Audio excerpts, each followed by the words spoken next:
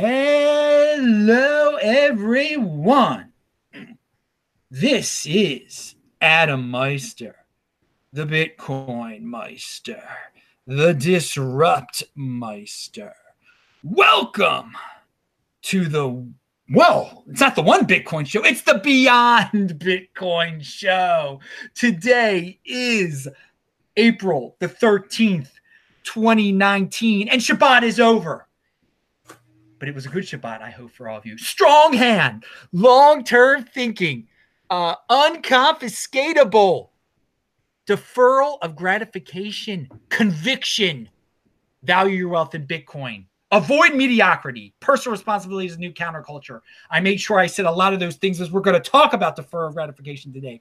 We're going to talk about conviction because I've got the one, the only. Oh yeah, he's really a rabbi. It is the Bitcoin Rabbi. He is in the house. Welcome, Bitcoin Rabbi. Hey, thanks for having me. This has been a long time coming. You were, I think, probably the first person to follow me on Twitter. Actually, it was like we've been chatting for a long time, and I'm so glad I finally got on with you. It's a weird story. I believe you followed me, and I immediately noticed like, some guy called the Bitcoin Rabbi just followed me. So I immediately contacted you. And then your account went down for a while for some odd reason. I was like, well, maybe it was a scam or something. But no, guys, this is real. He is really a rabbi. You could see it. Now, I mean, some people, I don't know. There's a lot of people on YouTube that watch this all around the world. They're not familiar with rabbis. They're not familiar with Jewish people. Some people, they picture a Jewish man. They picture a guy like you, a religious-looking man. Some picture Rachel Maddow. Some picture me. Who knows what they picture when they think of a Jewish man? But you're going to tell us about the religious side of things. And I want to know your origin story. Before we get into Bitcoin, you were once a secular young teenager. Yeah, I mean, I was not raised in a religious family really at all. I mean, maybe a lot of people can appreciate just like a normal American family. Maybe we had a Jewish background, whether people are Jewish or not. They kind of know the idea of like we are a religion, but it's not a big part of our life. Like I went to a synagogue, we had a Passover Seder, we did Yom Kippur and like a little bit of Hebrew school, but it was not like a huge part of our life. And like it was something that, in pop culture, like is really, you have a little bit of religion in the background, but it's not like something that's taught or emphasized or made to be proud of. So it was never, I didn't really have that growing up. And then when I was a teenager, me and my older brother started, looking into it a bit more. And there are these Jewish rabbis that kind of are all over the world and in the US that's called Chabad. And they basically go to like little towns where there are small Jewish communities and open up shop. And they are like, listen, if you want to come and learn about Torah, you want to learn about holidays, we're here. We're open for you. And so I started going like as a teenager and just really more than the what I actually learned and like the philosophy and stuff of it, I really loved what I saw just of like a family, a community, meaning, purpose. And so people find that in different religions and people find that in different ways, but like that really felt fulfilling and felt meaningful. So after I was very touched and very moved by that. And then when I graduated high school, I went to yeshiva. I studied in Israel for 4 years. I got my rabbinical degree there. I'm not what you would call like a pulpit rabbi. I'm not a leader of a community, but I'm a teacher at a Jewish day school. And I study Torah and, do all of the things that an Orthodox rabbi, an Orthodox Jewish person would do. Now, you bring up meaning and purpose. We talk about this on the Beyond Bitcoin show a lot. So that's how he found his meaning and purpose. Who knows how you will find your meaning and purpose, but it's always good to have a meaning and purpose, or else you're just floating there and you get caught up in the wild ways of the world. So you also mentioned family, and Michael Goldstein, who, I mean, him also. He's a big Bitcoin guy. He has a tweet out there that is hilarious. And it's about you. It's about your book. When Moses was in Fiat's land, let my money go. Thanks, Bitcoin Rabbi. I can't wait to spread the good word to every family I can. So he's talking about the book right here. Yeah, I sent him a bunch of copies to spread out in Austin, Texas. Now, this is a very interesting. This is about Bitcoin. It's for kids, but it can help grown-ups too. And it's very family-oriented, very clean and nice. And my mom read it. She enjoyed it, and she understood it and everything. Yeah, it's funny. My dad, he has a quote. I put him a quote on the back. It says, "Grandpa, I learned more from reading this book in one sitting than from you trying to explain Bitcoin to me for 2 years." So, like, it's definitely not just for kids. I had some Shabbos guests over for lunch today, and the book went through all 3 of them. And, like, it is really, if you got somebody that doesn't understand, just like doesn't get it. One of my guests asked me, he said, "I've never even seen a Bitcoin. You know, what does it look like?" And just didn't. This is a great starting point to them because, like, there's so many different angles, the technology and the blockchain and the whole thing, and you can get all mixed up with all the different coins and the whole. And I wanted to write this book just to kind of get straight to the point. So that's what it is. Well, thank you for writing this book, and thank you for putting a wholesome spin on Bitcoin. Now, because recently in Bitcoin and crypto, whatever you want to say, there's been some unwholesome activity, to say the least. And a lot of people associate just the worst of the world with Bitcoin and crypto. And this is the best of the world. So I'm glad you've got Michael Goldstein tweeting about family. This is family. And so it can be a very wholesome thing also, Bitcoin. I just want to point what that reminds me. I wanted to talk about, I love all your slogans. I really love your positive attitude and the positivity in Bitcoin. Most people I've met and talked to are really positive and good, decent people. There's a Yiddish phrase called "Tracht gut wird sein gut," to think good and it will be good. So, like, having a positive view and applying that to Bitcoin, I think, is important. But also, one of your slogans, I do want to give a slight different twist on.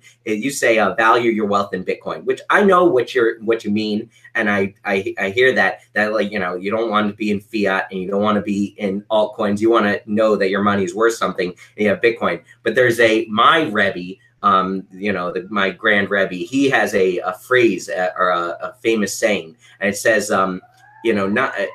let me just close the window. I've got a thing going on here. 1 second. Pound that like button. Pound that like button for the sign from above there when you were talking about the Rebbe. That was the Continue. So he says Jewish wealth. He says it about Jewish, but it really applies to anyone. Jewish wealth is not houses and gold. The everlasting Jewish wealth is being a Jew that keeps Torah and mitzvahs and bringing into the world children and grandchildren who keep Torah and mitzvahs. So just my slight take on it, really, besides valuing your wealth in Bitcoin, value your wealth in family. I mean, that's what the Bitcoin's there for. I mean, that's what I have it. People ask me, when are you gonna sell your Bitcoin? I'm like, it's going into my will to my children. What do you think? That's what it's for. You're absolutely. People can't think that long term. There's an Italian guy in the Philadelphia area, Jim, who says the exact same thing that you said. It's for his kids. He's got a paralyzed hand now. He's not going to use it. It's for his kids. And that, to each his own. Anyone can choose it, but a lot of people in this world, this very impulsive world, they need to spend it the next day. You're talking about it's for the next generation. And Jim, who is an Italian guy, it could be anyone, realize that. So yeah, it's not, you said it yourself. It's not just Jewish. It's for everyone. Now I want to talk about your, I guess, the discipline of being a religious man. You pray 3 times a day. Yeah. And does that discipline carry over into Bitcoin? Do you think I mean, that's my whole opinion. I think being a disciplined individual keeps me from, panicking from the ups and the downs of Bitcoin. I mean, if you get into the price, you're going to do something crazy. But if you're a disciplined person, you put it off, you're calm. So what do you think about that? That's a really interesting take. I never really thought of comparing the lifestyle. I mean, yeah, to be a religious person, and like I said, I'm sure for all religions, to be a religiously dedicated person requires discipline. I mean, to be an Orthodox Jew, you eat kosher, which limits the places that you can eat. Keeping the holidays. Like, I just turned off my online store for Shabbos. So people, like, orders weren't coming in, sales weren't going in because that's my day of rest. That's, we don't do business then.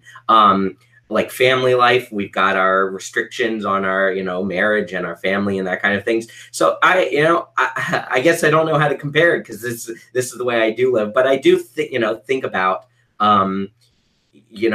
planning for the long term, planning reasonably. When I buy Bitcoin, or when I bought Bitcoin, I've got to talk it through with my wife and with our family and see, how things financially work. And so you do have to be, it's not just being religious, but like, being a family man also. You've got to like really make sure you're not doing crazy stuff and be a responsible person. So it can be applied to more than just religious people, but it definitely does fit in. Now, since this is the Beyond Bitcoin show, we will be talking to the Bitcoin Rabbi about his views on modern day marriage soon. Stay tuned for that. But I want to go back to, well, first of all, I want to say, Zach, thank you, Zach Bandera, for $2 in the super chat. Crypto Shrugged author, who also has a Bitcoin book, a little different than this book. He sent $1, but that is awesome to see a fellow crypto author there. Now, okay, so we know you became a religious man, you became married, you have a family, you're a rabbi, you teach. When did Bitcoin enter the picture? And how did you become the Bitcoin Rabbi? Because I thought, now, at last, we have a Bitcoin Rabbi. We needed one for a while, and you really... You jumped on it. Someone should have jumped on it a long time ago. But so when did you get into this? Yeah, I'm definitely not the only rabbi that's into Bitcoin. Actually, I think your rabbi is accepting a little bit of Bitcoin now. He's not quite the Bitcoin rabbi, but there is actually a whole group of us. We have a chat group of like Jewish and Israeli guys. There's definitely plenty of people in. But it really, I was very late to the party, I guess you could say. In 2017, my older brother, who I'm very good friends with, he lives in Israel. He also like studied in yeshiva, and we're very close. He told me that he just started. He bought some Bitcoin, and like the price was shooting up, and I was like, well, what's that? What's this big? The only thing I ever heard of Bitcoin was that the price crashes, and I never really paid attention or heard that much of it. But I did come from like a libertarian kind of perspective of economics and financial. I read Milton Friedman. I liked Thomas Sowell.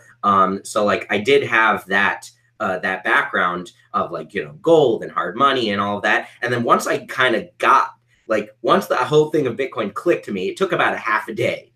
I was just like, whoa, this changes everything. So that was 2017. And for a year, I was just like eating up everything that I could get. I found your show. I listened to Tone Vase. I listened to the Noted podcast. I just tried to learn everything that I could about it. And I just loved it. And I wanted to, in mid 2018, I wanted to like be more involved. I wanted to be part of the community. And I was like, you know what? I could talk about Bitcoin. Really, I think the idea that the Bitcoin and the blockchain and Judaism, that connection was the first thing, that like Judaism is a chain of history and connection, and that it's similar to the blockchain. I was like, all right, I got it. I'm the Bitcoin Rabbi, and I talk about Bitcoin and Judaism. And I just like made my Twitter out of nowhere. I was like, I don't know where this is going. I don't know what I'm going to do with it. But I went through and just started in and just started writing ideas and posting stuff out. And people have been very nice and like welcoming, and mostly not, Jewish Bitcoiners, not Jewish Bitcoiners. And I try to make everything that I talk about not just Jewish specific. Like I wanted to be talk about and relate to everybody. So I've had a great time. I actually just met some Bitcoiners. I went to Pierre Rochard's NYC Bitcoiners meetup and like met people. And so it's been a lot of fun of, being an active member in the community for the past like 6-9 months. Now, so you became the Bitcoin Rabbi. You became legendary immediately, in my head at least. But you were in motion immediately because you just came out with a book like that. I mean, how did So that book was, so I'll tell you how that book came out. So I've had a really, the short answer of it is I love Saifedean Ammous's The Bitcoin Standard. I read through it probably three or so times. I just have it like on my desk, kind of flip through it occasionally. And as part of, I made a presentation called Bitcoin and Judaism that I give to like college students. I've given it a few times. We'll see. As the market picks back up, I'll probably end up doing the presentation more. But in it, I go through the history of money. So like I have this whole idea in mind, that's the main thing that the Bitcoin Standard book is really about. It talks about how we went from gold, how we got to fiat, where we are, and why Bitcoin solves these things. So I had all these ideas in my head, and I tweeted out to Saifedean, and I said, has anyone made like a kid's book version of this? He said, no, but it sounds like a great idea. And I brainstormed, like I lied in bed at night, planned out the whole book in my head, woke up the next morning, got myself all ready, sat in front of the computer, and banged the whole book onto the keyboard within like 3 hours. I just like wrote the whole thing, just like flowed out. And I had a lot of help. My wife is a graphic designer, so she edited it and she put it together. And then we hired a beautiful illustrator, an illustrator to make beautiful drawings for it. And we got the book out from concept to print in 3 weeks. Like it just like full time working, because I wanted it out before Passover, because I know I was going to be so busy. The Passover starts this Friday night. And I was like, I gotta get this thing out. So we just like worked and it happened. Now that's in motion, people. When I pound that like button he took advantage of the situation. There wasn't a kid's book based on Saifedean's book yet, so he did it. And that's the opportunity in this space. There's so many things that have yet to be done. There wasn't a Bitcoin Rabbi. He became the Bitcoin Rabbi. There wasn't a kid's book. Now there's a kid's book. So, anyone can come up with an idea and just jump on it like that, and it becomes a big thing. You'll end up on my show. Do something like that, people. Tell me about it. You'll come on the show. Okay, so let's, you brought up Passover, and you told me beforehand there's the Bitcoin Haggadah. Well, here's a Haggadah. This is a very beautiful Haggadah. What we read is a Baltimore style Haggadah. The Haggadah tells the story of the Exodus. The majority of it is like lines and quotes from the book of Exodus. It tells through the story of when the Jewish people left Egypt, the 10 plagues and all of that. So on Passover night, we eat matzah and read this book. So that's it. So you probably, every Jewish kid knows like all the lines. I just wrote some of my own. Will you bear with me? I'm just going to read some of my lines that I wrote for the Bitcoin Haggadah. All right. Oh my God, it's going to be a Bitcoin Haggadah now. Let's hear this. Listen to this. This is the fiat of our affliction that our forefathers used in the 20th century. Whoever wants personal responsibility, let them come by Bitcoin. Whoever has strong hands, hold on for the long term. This year, we were in a bear market. Next year will be a bull market. This year, we're under 10K. Next year, to the moon. What makes this different? What makes this night different than all other nights? On all other nights, people FOMO in high and panic sell low. On this night, we buy the dip and hold. On all other nights, folks look at altcoins and Bitcoin. On this night, we only care about Bitcoin. On all other nights, we're checking if the price is rising or flat. On this night, we know the price is flat because 1 Bitcoin equals 1 Bitcoin. Pound that like button. On all other nights, we sit and wait for bank transfers to process. On this night, we lean in, buckle up, and get ready to ride to the 2020 halving and beyond. Let's see what else I got. I've got some more. There are 4 types of sons. The wise son asks, how do I buy Bitcoin? You shall instruct him that the Cash App is the best way of stacking sats. The wicked son asks, isn't Bitcoin old tech? I can trade it for some cheap hot alts. By thus excluding himself from the network effects, he has denied the fundamentals. You therefore shall blunt his teeth and tell him, good luck with your trading. Don't get wrecked. The simple son asks, but who's in charge of Bitcoin? Isn't fiat more secure because the government backs it? Crime, electricity, money laundering. To him, you give a copy of the Bitcoin Money Book. As for the one who doesn't know how to ask, you must initiate him. Give him a hardware wallet with some Satoshis and download a wallet on his phone. How many degrees of blessings have been bestowed upon us? If only there was Bitcoin as sound money, that would have been enough for us, Dayenu. If there was sound money but no segregated witness, Dayenu. If there was segregated witness but no Lightning Network, Dayenu. If there was Lightning Network but no L2, Dayenu. If there was L2 but no sidechains, Dayenu. If there was sidechains but no Schnorr signatures, Dayenu. Thus, how much more so we should be grateful for the doubled and redoubled goodness that has been bestowed upon us. We have sound money, SegWit, Lightning, sidechains, and the rest are on their way. The Bitcoin Rabbi used to say, whoever does not do these 3 things has not fulfilled their obligation as a holder. Run a full node, verify your own transactions, and hold your own keys. All right, that's That's the Bitcoin Haggadah. That was amazing. Pound that like button. Anyone, I mean, everyone could get the basic gist of that, but if you're Jewish, I mean, that was amazing. Lishana haba, Lishana haba, Yerushalayim. I just want to say my word. All right, so let us. You got to go to the Tel Aviv Bitcoin Embassy. Have you? You know, I haven't. I definitely will. My brother has been there a few times. But I lived in Israel from 2007 to 2011. I've only been back once since then. I went for a friend's wedding a few months ago, but I did not get a chance to go. So sometime, God willing, I will make it there to the Bitcoin Embassy. Yeah, you got, you know Udi. You're Udi. I think Udi. I mean, I just chat with him on Twitter. We've never met before, but my brother knows some of the people in the in the Bitcoin community just around Israel. He used to live in Jerusalem, and I went to yeshiva. I was in Kfar Chabad. Kfar Chabad is the word Kfar means village. So Kfar is a little village about 10 minutes away from Tel Aviv. So I used to go to Tel Aviv once a week, and I would put tefillin on people. Like I would go around and do for every holiday on Hanukkah, I would go and give out candles, like part of my yeshiva. That's what we would do, do outreach stuff. But I would mostly be visiting my brother in Jerusalem. So that's where I spent a lot of time. He's since moved out. He lives in a different town, but he lived in Israel for 10 years. Hey, you got your tefillin there. Yeah, all man. Right. This is a new pair? Yeah, it's a new. I got it in Los Angeles. It's a long story because they checked my old pair and there was an issue, so I got a new pair. Good, and you Chabad guys around the market in Tel Aviv on Fridays they're putting tefillin on everyone. And I was jogging, and the guy's like, "Hey, you want tefillin?" I'm like, "I put him on this morning." He's like, "Baruch Hashem." He's so happy. Yes. So yeah, I'm putting these on every morning. This is not your proof, but yeah, since awesome.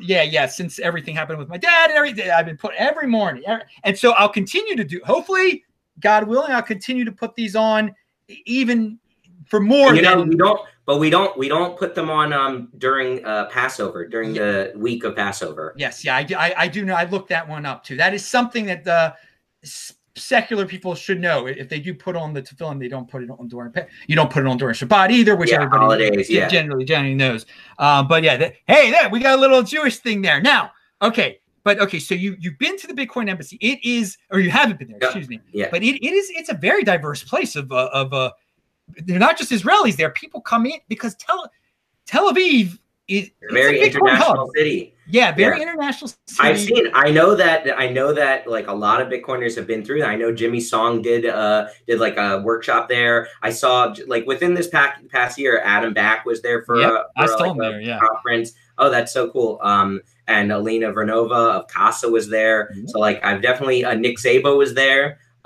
So like Bitcoiners definitely come into Tel Aviv. Yeah, there's some interesting guy. I mean, it's mostly the guys hanging out there on a Sunday night are mostly secular, but there was there's a Yemeni Jew. He's got his seats on. You can see that and everything. And he's got I can't believe how many kids he had. He looks so young.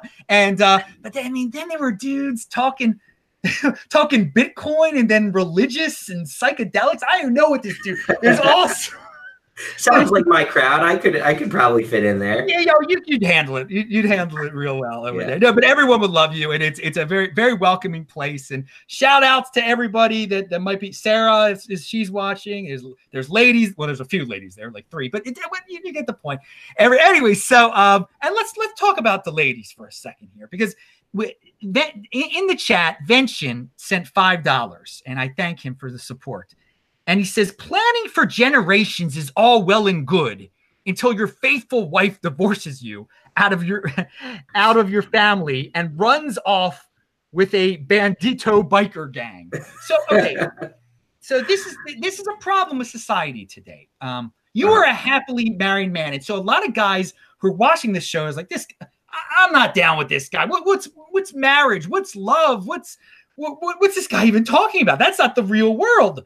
So what is your take on what's going on with the world in terms of? So I'll tell you how marriage works in Orthodox Jewish circles. It's not it's not like matchmaking, like you get told who you're going to marry, but the dating is like done through matchmakers, and like the way you don't just go out and meet a random lady and, you know, talking, because that's a terrible way to plan who is going to be your life partner and who's going to share your household and your children the way, and your ideals and all that, to just go out and meet people. So what you do is you kind of make a resume for yourself. You talk about, you write down like what your goals are, what kind of person you're looking for, and usually you give that to like some older woman, and they give suggestions, and so you go out and meet people. So like my wife and I were matched up by a friend of her friend's mother, and who is a matchmaker, and I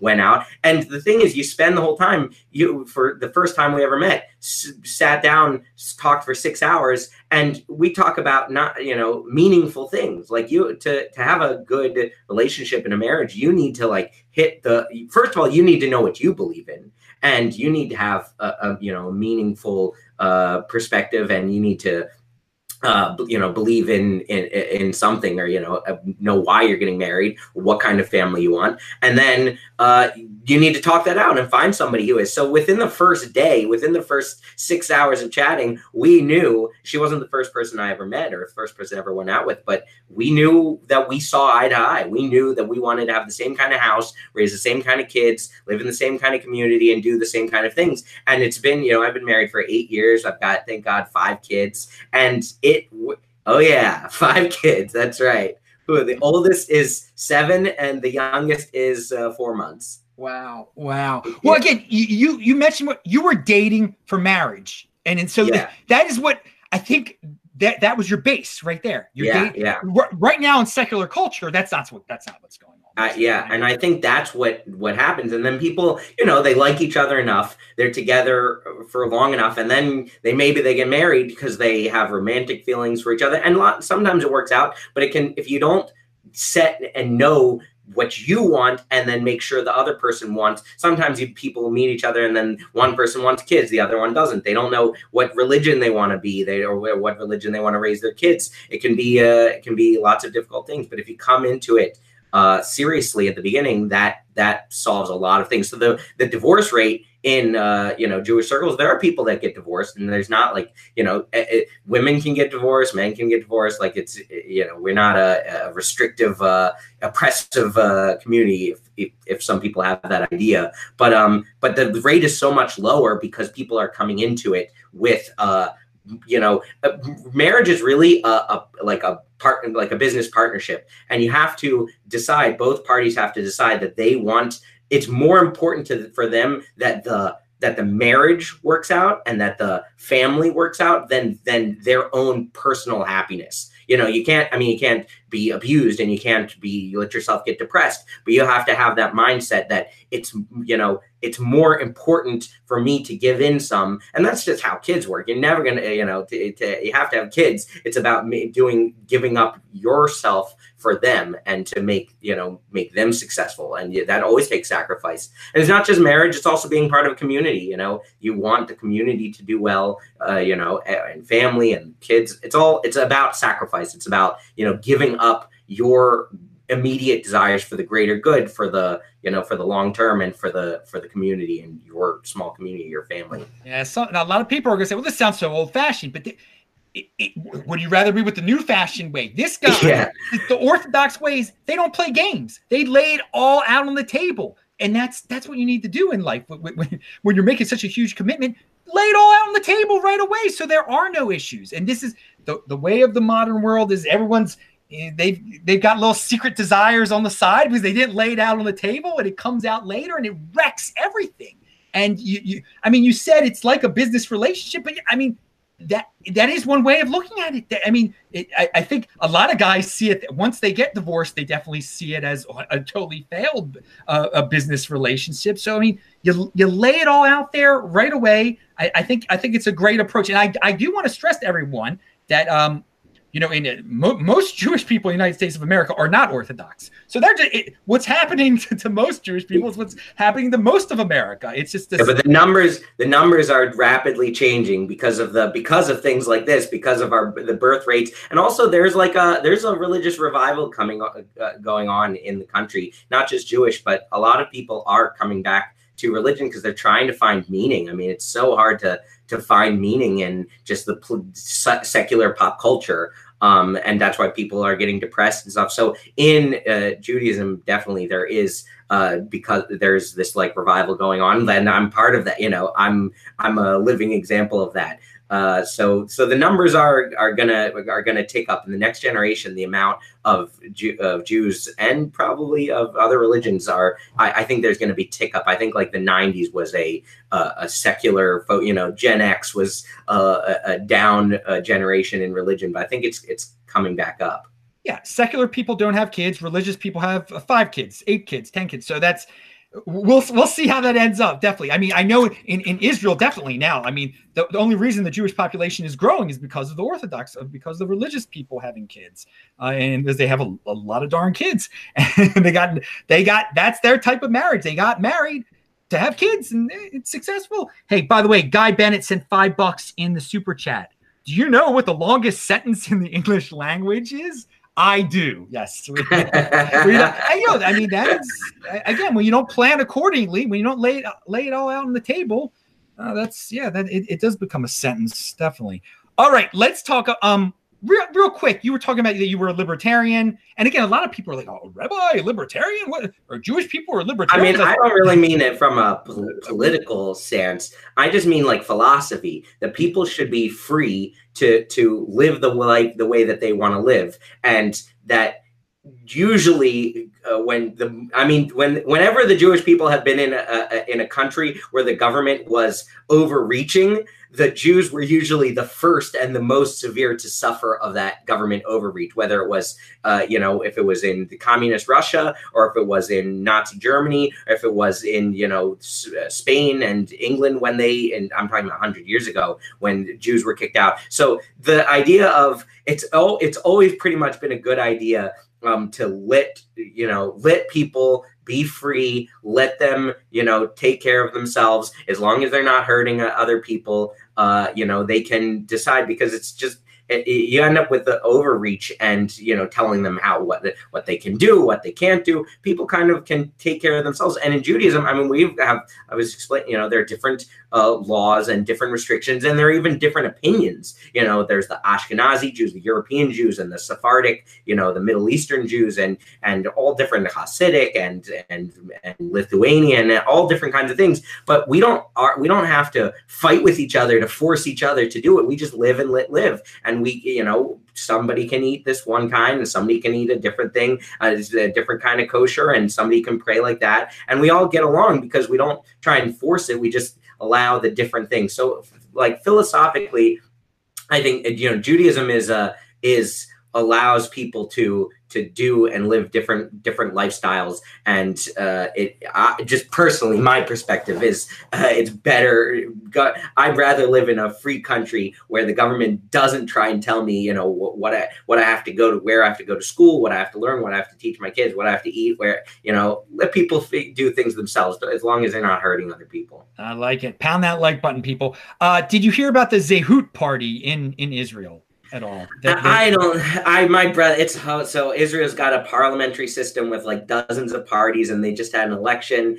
I don't really follow it all that much. It's so complicated, and so it's not really not my expertise, the Israeli politics. Yeah, the only reason I bring that one up is because the guy behind it was religious, and he had a libertarian philosophy. So I thought that might have you might have heard of that one. All right, so Jewish perspective on Bitcoin, justice and equality. What's that about? So, I mean, there's a lot of the modern concepts of law and of the judicial system comes originally from Jewish legal text, the Talmud, and from the Torah, the Bible.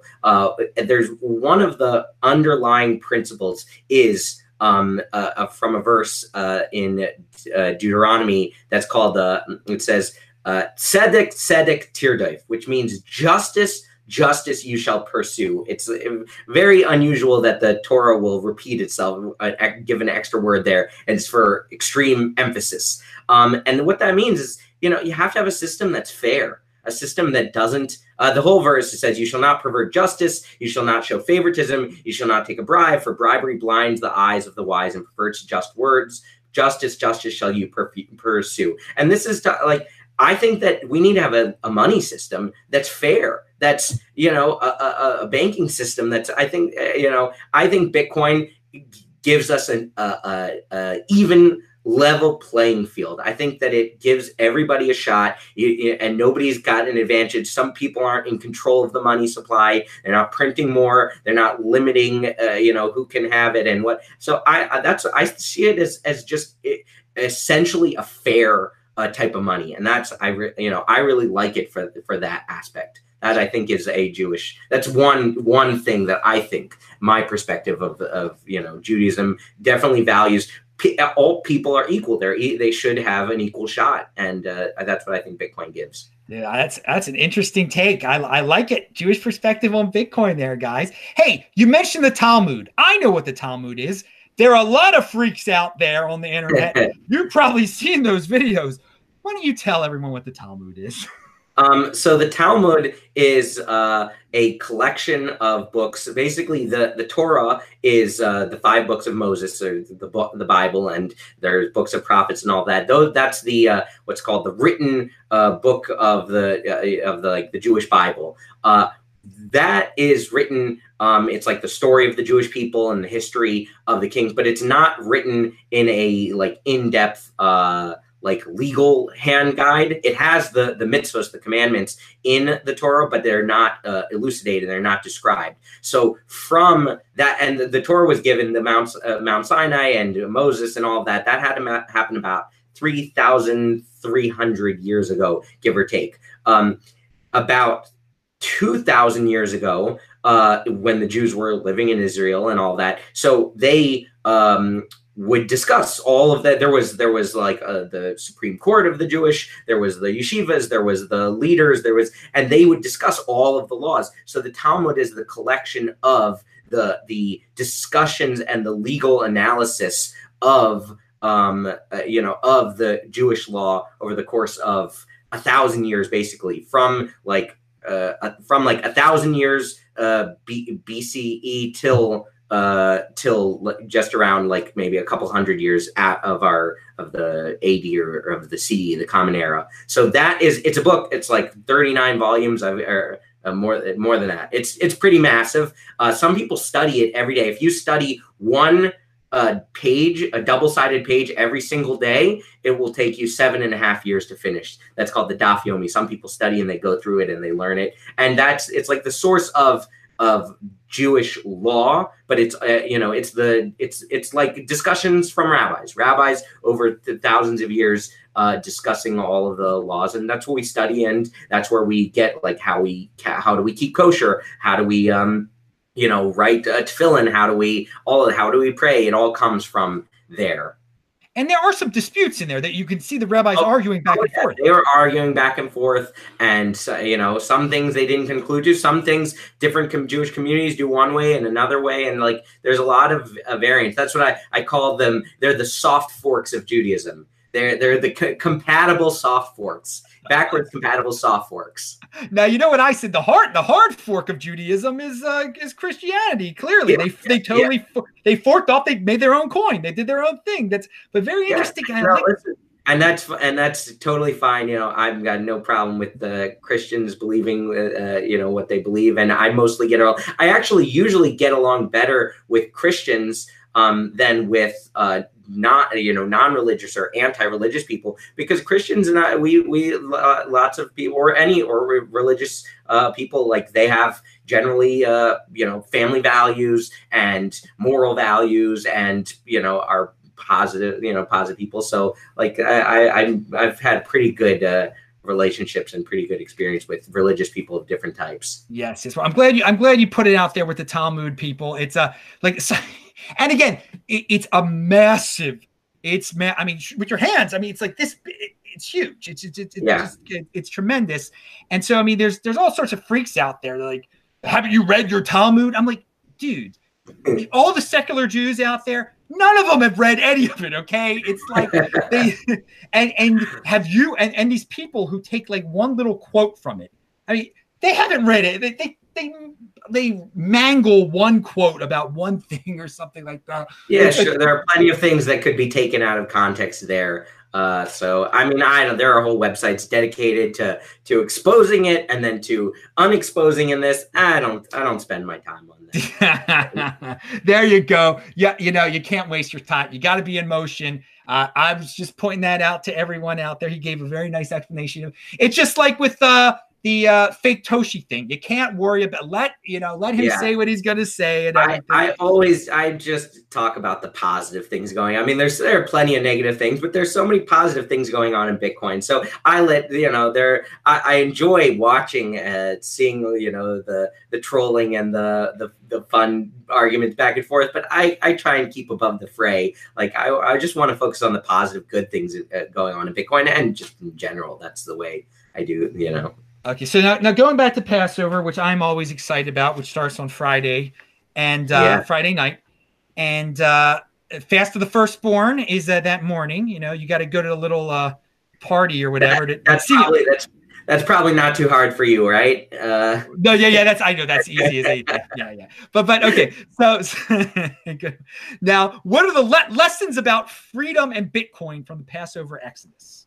So it kind of fit, it kind of fits in with what I was saying before, that that freedom is a good. People act better when they are free and they can produce more and are happier in this. So Passover is the story of the Jewish people, that they were enslaved in Egypt, and then God did miracles and took the Jewish people out. But most people, if they know anything about this, they know the famous quote of Passover is that Moses goes up to Pharaoh and he says, "Let my people go." Yeah.